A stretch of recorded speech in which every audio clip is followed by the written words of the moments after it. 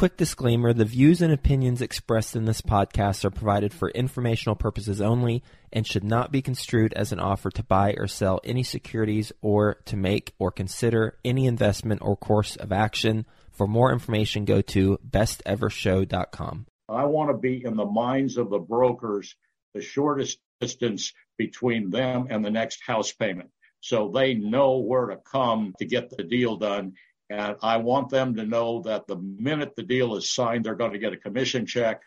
So just generally speaking, being the easiest person to do business with. Welcome to the Best Ever Show, the world's longest running daily commercial real estate podcast. Our hosts interview commercial real estate experts every day to get you the best advice ever with none of the fluffy stuff. Hello, Best Ever listeners. Welcome to the Best Real Estate Investing Advice Ever Show. I'm Ash Patel, and I'm with today's guest, Louis Belmonte. Louis is joining us from San Francisco, California.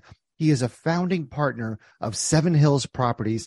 They are developers who have built a portfolio of $150 million in assets over the last 20 years. Louis' portfolio consists of retail, industrial, and multifamily. Louis, thank you so much for joining us, and how are you today? Couldn't be better. We're glad to have you. Louis, before we get started, can you give the Best Ever listeners a little bit more about your background and what you're focused on now? Well, I spent 40 years working for various development organizations, building, managing, buying, selling, leasing warehouse buildings. So I did warehouse buildings all over the United States, Mexico, Singapore, Japan.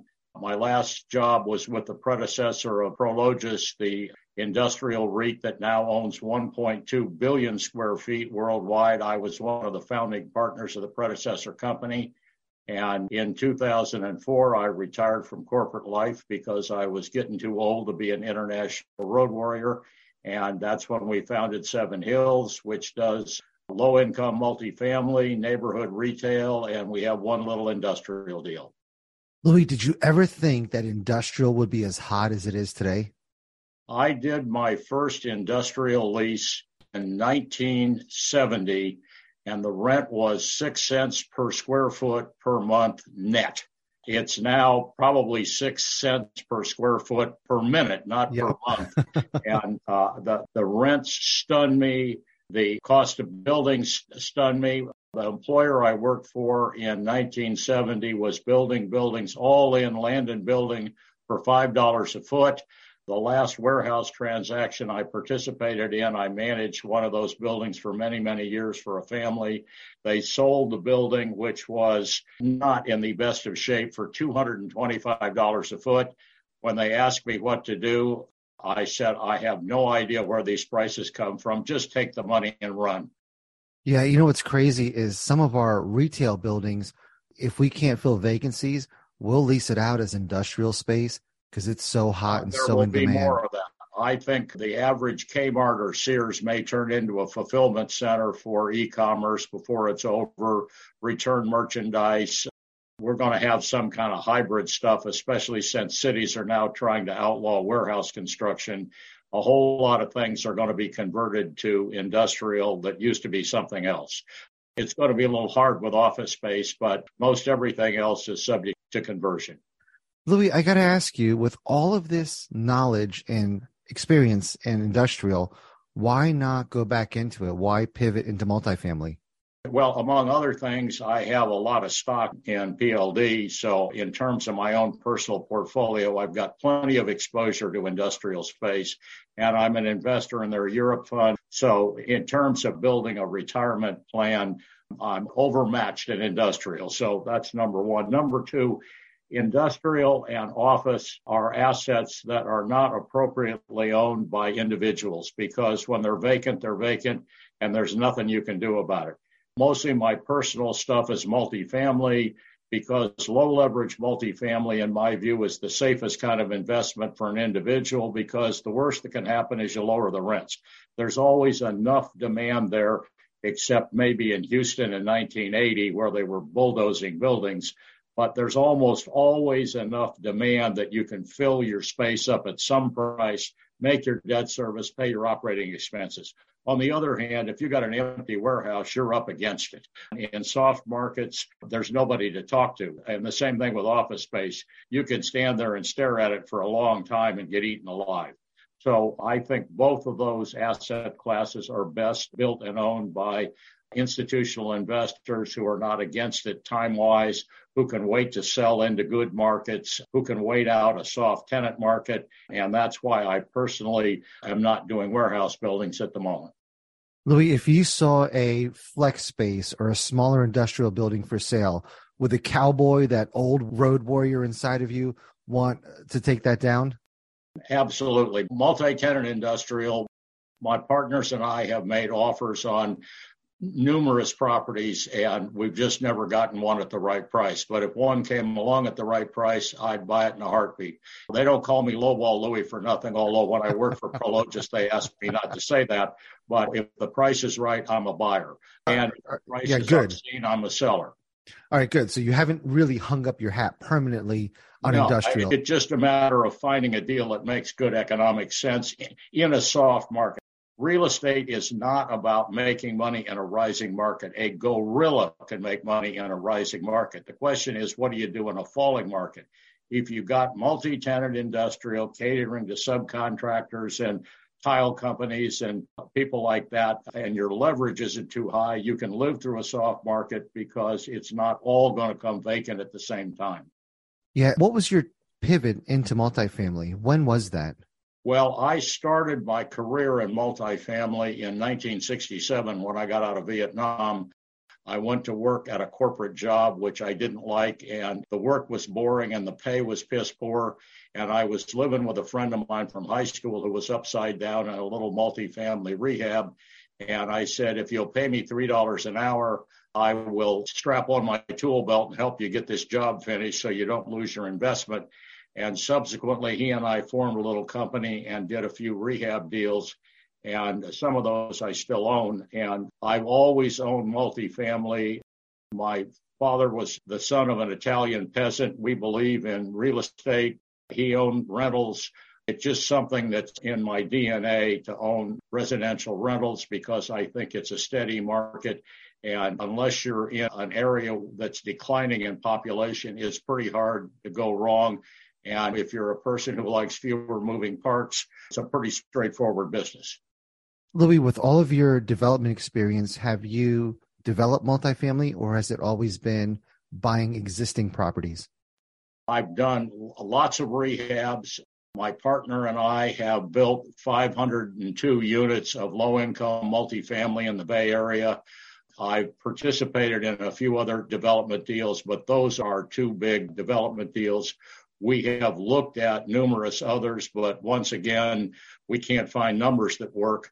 And I refuse to build with an exit anticipation of a 4 cap or a 3.5 cap or some number that makes my nose bleed. So I think that development into those kind of numbers is highly risky. So if I could get a 7 or 8% return reasonably projected on a multifamily development deal, I'd do it in a heartbeat. The next time I ask you a question that starts with, have you done, just cut me off and say yes. The answer is I've worked on everything except regional malls and hotels. So if it's planted in the ground, I've probably managed it or financed it or built it or leased it or at least spit on it. Louis, we have an army of newer investors out there who've only seen a rising tide. Anybody under the age of 33 has never really seen hard times or even a downward cycle. What are your thoughts on the current market and for all of those investors that have not seen hard times? Well, the things to look for are this. The three things that kill real estate are excess supply, excess leverage, and a liquidity crunch. And right now, one way or another, we got all of those things going on. So it's time to watch your ass.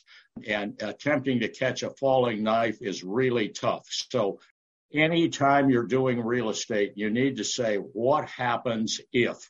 And go back through and look at the history of the performance of the asset and the location in a recession and see how bad it can get and say, I need to structure my deal so that I can live through that experience.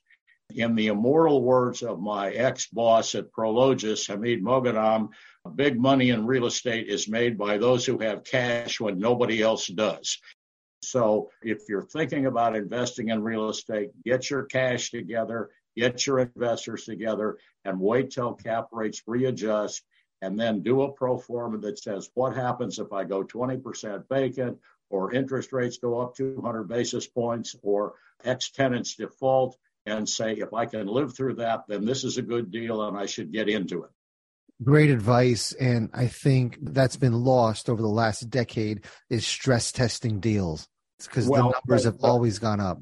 People aren't stress testing deals, and they think that 2% or zero inflation adjusted interest rates are the norm. And in about 1988, I was working for a company and I was doing business with Principal Financial Group, and they had a deal where we were partners together and we were on a floating loan doing the deals, and we could fix into one of their funds anytime. And I fixed $100 million of debt at 10% because we were fully convinced we'd never see single-digit interest rates again. And I wasn't hanging out on a limb. My bosses, my partners were badgering me to make sure that we had the fix in at 10% on $100 million. And we truly believed we'd never see single-digit interest rates again. And what happened was that the world's central banks started stepping on rates, and they did so in concert because their biggest customers are governments, and governments are the biggest borrowers. So obviously they're interested in low interest rates. So am I, but I've never been in a position as a borrower to set my own interest rates. I wish I had been. But now that's coming apart because once inflation sets in, you can't hold it. So that strategy works until it stops, and it is now stopped. And I stood behind podiums for a good 10 years, waving my arms saying, inflation-adjusted interest rates are artificially low, money's on sale, borrow now before it's too late, go fixed, go long. And I turned out to be wrong every time until now, but I'm right eventually. And ticking time bomb in our marketplace is loan rollover, because leverage that made sense at 3 or 4 makes no sense at 6 or 7. And when rates move 300 basis points, and when all the lenders are being told by the regulators to cut down their exposure to commercial real estate, you're going to have lower valuations, lower loan to value, higher debt service coverage, higher interest rates, and you're going to get 50 cents on the dollar of your existing loan when you roll it over. It is a loudly ticking time bomb, and people who are new to the business have just never seen anything like this, and it's going to be really ugly in my view, especially in the office sector. Louis, are you positioning yourself to be cash rich and have a lot of dry powder to deploy when that happens? The last 36 months, we rolled over every loan in our system to get it out as far as we could. And we had excess proceeds on some of the loans. We rat-holed that money. We renewed our lines of credit. We cultivated some investors because we have a few deals with outside investors in them, a small circle of people. So we're sitting here. We have one deal that we've just agreed on, little deal in Bend, Oregon, and we're waiting for cap rates to readjust, and we are ready to spring like cheetahs on the market if prices become rational. Because as Hamid said, big money in real estate is made by those who have cash when nobody else does. So I'm rat-holing money as fast as I can because I think that there is a possibility that deals will be there that make good economic sense. Are you going to try to catch a falling knife, or are you just waiting for numbers to make sense? I'm all about a number that makes sense. Can I flow cash at a risk-adjusted rate? So I'm looking at a deal and saying, what rate of return makes sense based on leasing risk, the rehab risk, the financing risk, whatever? How much risk can I eliminate from the situation in terms of building permit, fixing a loan, all that stuff? And then we get down to leasing risk, and I say, okay, what's the leasing risk I have here in terms of the supply and demand dynamics? And if the resulting number meets my yield threshold for a deal of that risk level, which is the tough number to come up with, then you do the deal. And don't worry about the falling knife. The market can get worse, but if I'm still making money at my target yield, I don't give a rat's ass. Do you have a preference on what asset class you would look for when No. the deals start to make sense? So you'll take down anything. The only consideration is if I'm dealing in an asset class with which I'm unfamiliar, the rate of return has to go up because I'm going to pay a stupid tax. So if I buy a trailer park, which we tried to do once or twice, then I need to have a higher rate of return because I know that I don't know everything about trailer parks and we'll screw something up. So we got to have more room in the deal to pay the stupid tax. If you buy an asset class that you're not familiar with, we've interviewed people from every single asset class. Email me, call me. I will put you in touch with somebody to reduce your stupid tax. Thank you. Well, I also have cultivated a couple of people who own a lot of trailer parks that I can talk to because I'm a great believer in finding an expert in areas where I don't know anything. And I will say, when I was working for the predecessor of Prologis, we were doing deals all over the country and all over the world. And in every case, we went into the market with a local partner because we never figured that we were smart enough to handle the local politics or the local customs or deal with the local contractors. So I am a great believer in reaching out to someone who's an expert in whatever market I'm trying to get into. And for the record, Prologis is the number one or number two developer in the world and one of the biggest landlords. Prologis was doing $4 billion a year of new deals, which is one of the reasons that I'm not there. When I was there, I was doing $400 million, and they wanted to really ramp it up, and I was getting old. So they cut back based on the way things are going now, but that was their run rate. They own 1.2 billion square feet. They are the 68th largest company in the S&P 500, and we started out with zero. When I was there, we were an advisor to institutions, and we were running about 50 million feet. So their growth has been absolutely phenomenal, stunning. Yeah, we've done a deal with them. They are phenomenal to work with. Louis, when did you start raising money for your own deals? Well, when I first started in the business, it was just the money I saved up from combat pay in Vietnam. I knew nothing about raising money. Then I went to work for Dan Overmeyer, who's a New York developer, and he basically was bamboozling insurance companies to lending him more money than he was spending. And he had a set of plans to build buildings. He only had one set of plans, and he cut every corner imaginable. He was on the cutting edge of the building code everywhere. And then he went broke in 73. Then I went to work for Lincoln Property Company, and we were in the tax evasion business. So we had Wall Street firms, tax lawyers, people syndicating deals, and basically we were selling tax write-offs. And it was my job to make the real estate work that produced the tax write-offs and to try and make sure the investors didn't lose their investment. But we were in the inflation business and the tax write-off business. So that's what we were selling, and that was the money raising. In 1983, they passed the Tax Reform Act, which Donald Trump, in the only genuinely 100% true statement he ever made, described it as going through the windshield. Every developer in America was broke because we were all highly leveraged because interest created write-off. So the whole world changed. And then the institutions took over the business. The developers were all put out of business, and we all became lackeys for the money, private equity, insurance companies, Blackstone, whoever. So little developers like me who can raise their own money and money from individuals are still in the development business. Everybody else is simply a service provider for money. And we used to call things a neutron mortgage that destroyed the borrower but left the property intact. So I've seen money move completely over the course of my career and how it's raised. And I was once at a ULI meeting where a big-time insurance guy who ran their real estate division pointed at me and he said, "You see Belmonte sitting down there in the first row, spent his entire career trying to get in front of the big wave of money appropriately dressed." And I was about to scream an insult at him, but I decided he was right.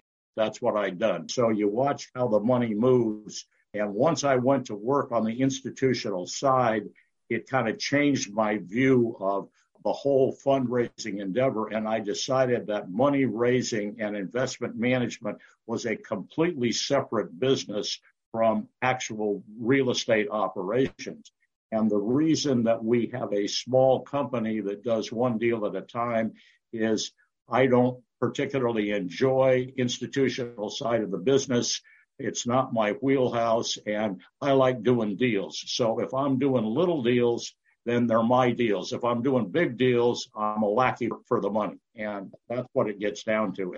I like to say every deal is $1 million deal. If I do $1 million deal, it's my deal. If I do a $100 million deal, I own 1% of it. So it's all $1 million deal. We'll get back to the show, but first, some sponsors I'm confident you'll find value in learning more about. Deciding how to invest your capital is more challenging than ever. That's why it's never been more important to partner with a company with a solid track record and that has thrived through various economic cycles.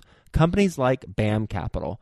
BAM Capital is a trusted multifamily syndicator that has delivered a historical average of over 35% IRR with an average hold period of 3.5 years. BAM Capital has never missed a preferred payment, never lost an LP's investment, and never called capital past the subscription amount. BAM Capital is currently raising capital for a fund designed for accredited investors, targeting a 15 to 20% IRR and a 2 to 2.5x equity multiple to its investors over a 3 to 5 year hold period. If you're an accredited investor and you want to learn more about multifamily investment opportunities with BAM Capital, visit capital.thebamcompanies.com. Again, that's capital.thebamcompanies.com. Are you a real estate investor looking to break into the multifamily investing space? Have you heard of MFIN Con happening in Charlotte, North Carolina, June 12th through the 14th? The Multifamily Investor Nation Convention is a place to learn from over 60 high-level apartment investors while networking with more than 700 additional investors. If that's not enough for you, A-Rod, Alex Rodriguez, 12-time Major League Baseball All-Star with over $700 million of commercial real estate assets, will be live and in person speaking at the event. Also speaking is the one and only Dr. Robert Cialdini, the godfather of influence and the award-winning author. I personally love his books. So be sure to secure your tickets to this live in-person event before they're gone. Go to mfincon.com for more details. Sponsorship opportunities are also available. Visit mfincon.com today. Use the promo code BESTEVER to get $200 off your tickets. That's mfincon.com. It's become a sport to raise money for deals today. And here you are. It's all about portfolio management. It's all about understanding the investor's mentality, their investment philosophy, their investment plan, their personalities, and that's just not me. I'm a street dog. And last book is called Street Dog MBA because that's where I am. I'm out in the gutter, which is where I belong and where I feel comfortable. And my partners and I like to be the low-cost producer. We're in the low-income housing business in San Francisco. Our building is 100% occupied, where all the market rate people are having a hard time and giving away free rent because we provide clean, safe, affordable housing. So we're getting business when everybody else is getting a lot less business. I'm the same way with retail. I want to be able to have the lowest rent in town and still make money. Louis, is that a book that you've written, Street Dog MBA? Street Dog MBA. Well, the two that are fairly current are Real Estate 101 and Street Dog MBA, both available on Amazon, very reasonably priced. I'm buying that after this call. I want to circle back to something we started talking about earlier. You mentioned how governments and central banks, it behooves them to keep interest rates lower. And one thing that nobody's really talking about is sovereign debt and the payment on those sovereign debts. What's going to happen with that? I mean, the interest that we're paying. For every 100 basis point increase in rates flowing through the system, the government of the United States is going to owe an extra $310 billion a year for every 100 basis points. And rates have gone up 300 basis points. And the doofuses in Washington, in order to minimize debt service, went as short as they possibly could the last few years when they could have issued 30-year money at 1.5%. They were offering 90-day money and 1-year money at a little less in order to make the numbers look better. And they should have been going 30 every time for the last few years or more. And instead they went short, and now it's going to bite them in the ass. And it's happening all over the world. We have way too much government debt, and government debt is growing faster than the economies are growing, which is the death loop. And we are going to lose our status as the reserve currency, which is a massive advantage if we don't watch our step. And the only reason it hasn't already happened is that the almighty dollar is the tallest midget. I love it.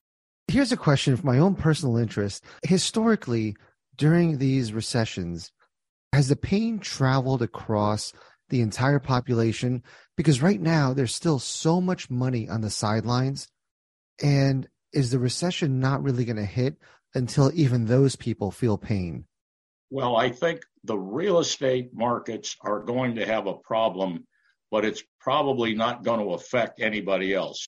If the office building at the corner of Main and Main is owned by the lender instead of the institution that paid too much money for it, or the private equity player that paid too much money for it, the person on the street isn't going to see much going on. Now, in San Francisco, where the financial district is empty, it hurt a lot of small businesses that were in the financial district servicing the office workers.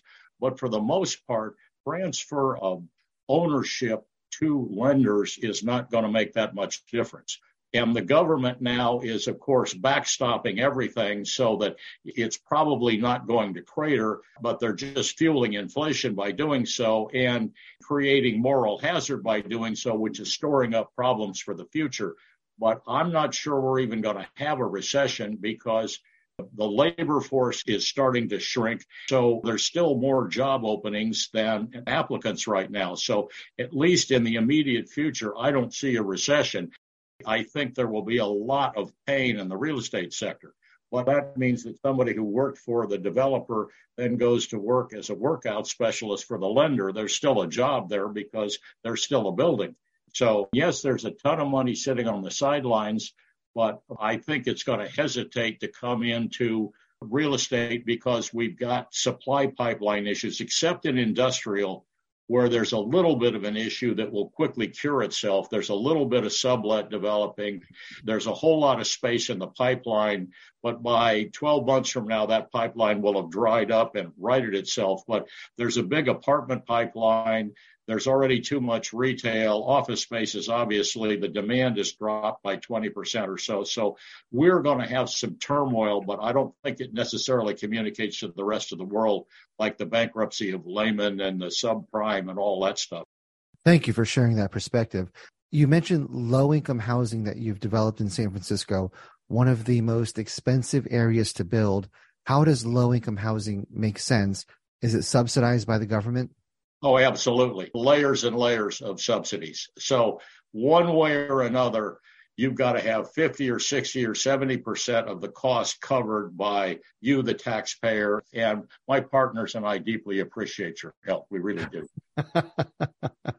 Is it as profitable as doing value-add multifamily? Probably not, but it's less risky and requires less capital. So if you're a small-time developer trying to operate with your own capital, you can get into it for less money. So we have a 257-unit SRO in San Francisco. It took about $1 million of front money to do the deal, all of which we got back when we were able to close and get the tax credits to fund and all of that stuff. So we have, in effect, a zero investment in the deal, just a lot of sweat. And we're now on the 25th or 26th year of ownership of that project, and it's now quite profitable. But the first few years, we struggled and grunted and groaned and made the debt service and got it done. Same thing in San Jose. We got 245 units there.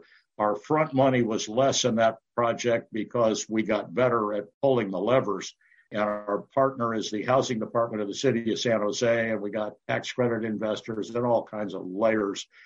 And again, in the beginning, we made some fees, but it wasn't particularly profitable. But we're now 10, 12 years into it, and it throws off good cash flow. So you got to be more patient. But if you're a small-time operator and you are able to navigate the politics, which are horrendous. So in San Francisco, we actually had to get a law passed to alter the zoning code in order to build our building. We had more bureaucratic input, and we went through a competition at the state level to get awarded the tax credits. It's a political minefield, but if you're prepared to learn how to do it, it's an okay business, but you better not be in a hurry. You ain't getting rich. Well, the first book I wrote, which I don't recommend reading, I got better at writing after a while, is Get Rich Slowly, Invest in Real Estate. And that's especially true with low-income housing. Interesting. I've never heard this before, so thank you for sharing that. What's your last multifamily deal that you've done? The San Jose deal. We haven't done anything since then. We've basically been working on small-scale retail in Oregon since then. We were a merchant builder for Walgreens, and we ended up with a lot of land associated with our Walgreens deals that we've gradually built out, and we've done a few more retail deals since then. So kind of our focus today is retail in Oregon. So you mentioned retail's overbuilt, but there's still spots where it's profitable. Yes, again, you got to buy it right. We built a deal that we just completed that should have been a good deal in Eugene, Oregon, and we had it pre-leased, but the construction costs went up so badly that it turned out to be a break-even deal. But it gets back to my other point. We had enough space in the deal to come out whole. It's not a deal that I'm going to brag about, because it has a little cash flow, but not much, and not nearly enough to compensate for the risk. But it had enough room that we got through the experience, even though we had a 50% overrun on the costs, because the construction costs went through the roof. Louis, after all these years in real estate and in business and in development, what's one of the hardest lessons that you've learned? One of the hardest lessons I've learned is to be wary of the herd. When everybody's going one direction, you got to scratch your head and say, something's going on here. The tendency of developers is they want to get bigger, they want to get flashier. When I worked for Lincoln Property Company, we started out doing industrial and suburban office space, and by the time it all came unglued, we were building high-rises, and I never was in that part of the business, but there's a tendency to want to be a big dog and take yourself seriously and get your picture in the paper with your arm around your architect and all that crap. And the important thing is to avoid all of that, to stay humble, to keep your head down, to keep your visibility low. The only reason I want visibility is as a leaser of space. I want to be known as the guy to bring your deal to, because it'll get done. I want to be famous in the part of the brokerage community that actually gets deals done. That's the only place I want to be famous. Other than that, I want to be invisible. You just want to stay a street dog. Yeah. Well, in the high-rise condo of life, I don't want to be in the penthouse. I want to be 3 floors down with a decent view and no mortgage. And no one knows your name. And I don't have to put my name on the plaque in front. Yeah. Just I'm unit 1023. Louis, you mentioned lease-ups. Are you a broker today? I have a broker's license, but I've never collected a commission, because a long time ago when I had a corporate position, the lawyers told me I had to get a license, so I got one. And now in California, if you're old enough and you've been a broker long enough, you don't have to take continuing education courses. You just have to send money. So I'm still a broker. You mentioned I want to be known as a guy that provides the lease ups. What are you leasing up? Your own buildings or other people's? Our own buildings. Got it. Yeah, no, we don't do leases for other people, no. What's your secret to getting retail tenants? Well, your secret always is to be the path of least resistance in any situation. So when I was doing industrial space, as an example, if you wanted a lease under 2 years, I had a 1-page document that was all in the English language. You could read it and sign it on the spot if your truck was on the road. I want the space in pristine condition so you don't have to do anything to move in. I want a lawyer that's a deal maker, not a deal killer. I want to have a complete grip on where the market rents are so that my rent is slightly less than the competing space, unless I decide that the competing space needs to go off the market because it's so cheap. Then I want you to go there and I'll take the next tenant. I want to be in the minds of the brokers, the shortest distance between them and the next house payment. so they know where to come to get the deal done. And I want them to know that the minute the deal is signed, they're going to get a commission check. So just generally speaking, being the easiest person to do business with. Yeah, best ever listeners, you should rewind that last 30 seconds. That is incredible advice. So thank you so much for that, Louis. Louis, are you ready for the best ever lightning round? Absolutely. All right, Louis, what's the best ever book you recently read? The best ever book I recently read is The Power Broker by Caro, The Life of Robert Moses. What was your big takeaway from that? It's a dissection of the nature of political and bureaucratic power. And if you're a developer on the coast, it's all about the politics. Interesting. Louis, what's the best ever way you like to give back? I work for a recovery facility where we help people who are addicted to alcohol and drugs if they decide that they want to stop doing that. I've been doing it for quite a few years, and I'm deeply interested in that and find it very rewarding. And I've been on the board of directors for years, and I'm the designated hard ass when there's a legal problem or an insurance fight or something like that. That's where I try and help out. Louis, how can the best ever listeners reach out to you? Belmonte at 7hp.com, the number 7 hotelpapa.com. Louis, this was an amazing conversation. First, thank you for your service and sacrifice in the military. Thank you for sharing all of your knowledge with us today, years of experience.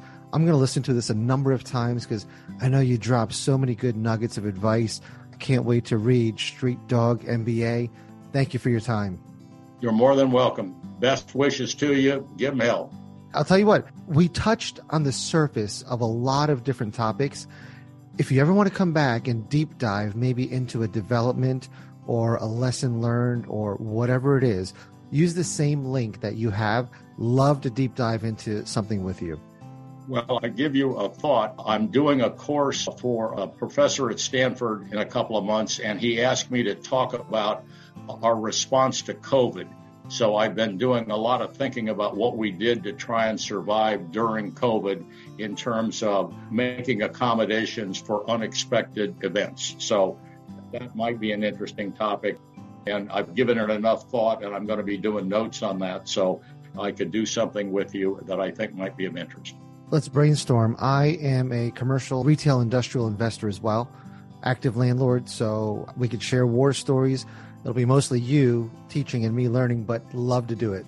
Well, one aspect of that is bankruptcy, because we had some tenants go bankrupt, and I've had quite a bit of experience in the bankruptcy court over the years dealing with deadbeat tenants, and I've worked as an expert in the bankruptcy court.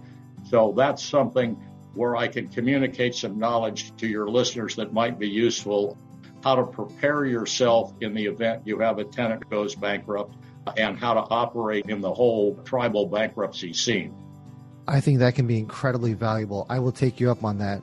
Thank you so much for offering that.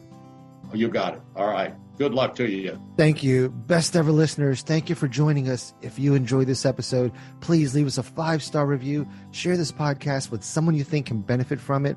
Also, follow, subscribe, and have a best ever day. Hi, best ever listeners. Joe Fairless here again. And one last thing before you go, would you like to receive a short weekly email with proven tips from experienced investors, free tools and resources, and a roundup of the week's most relevant news and best ever content?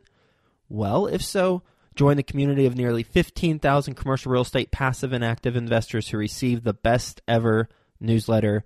Just go to bestevercre.com/access and you'll get the very next one. I hope you enjoyed this episode. And as always, thank you for listening and have a best ever day.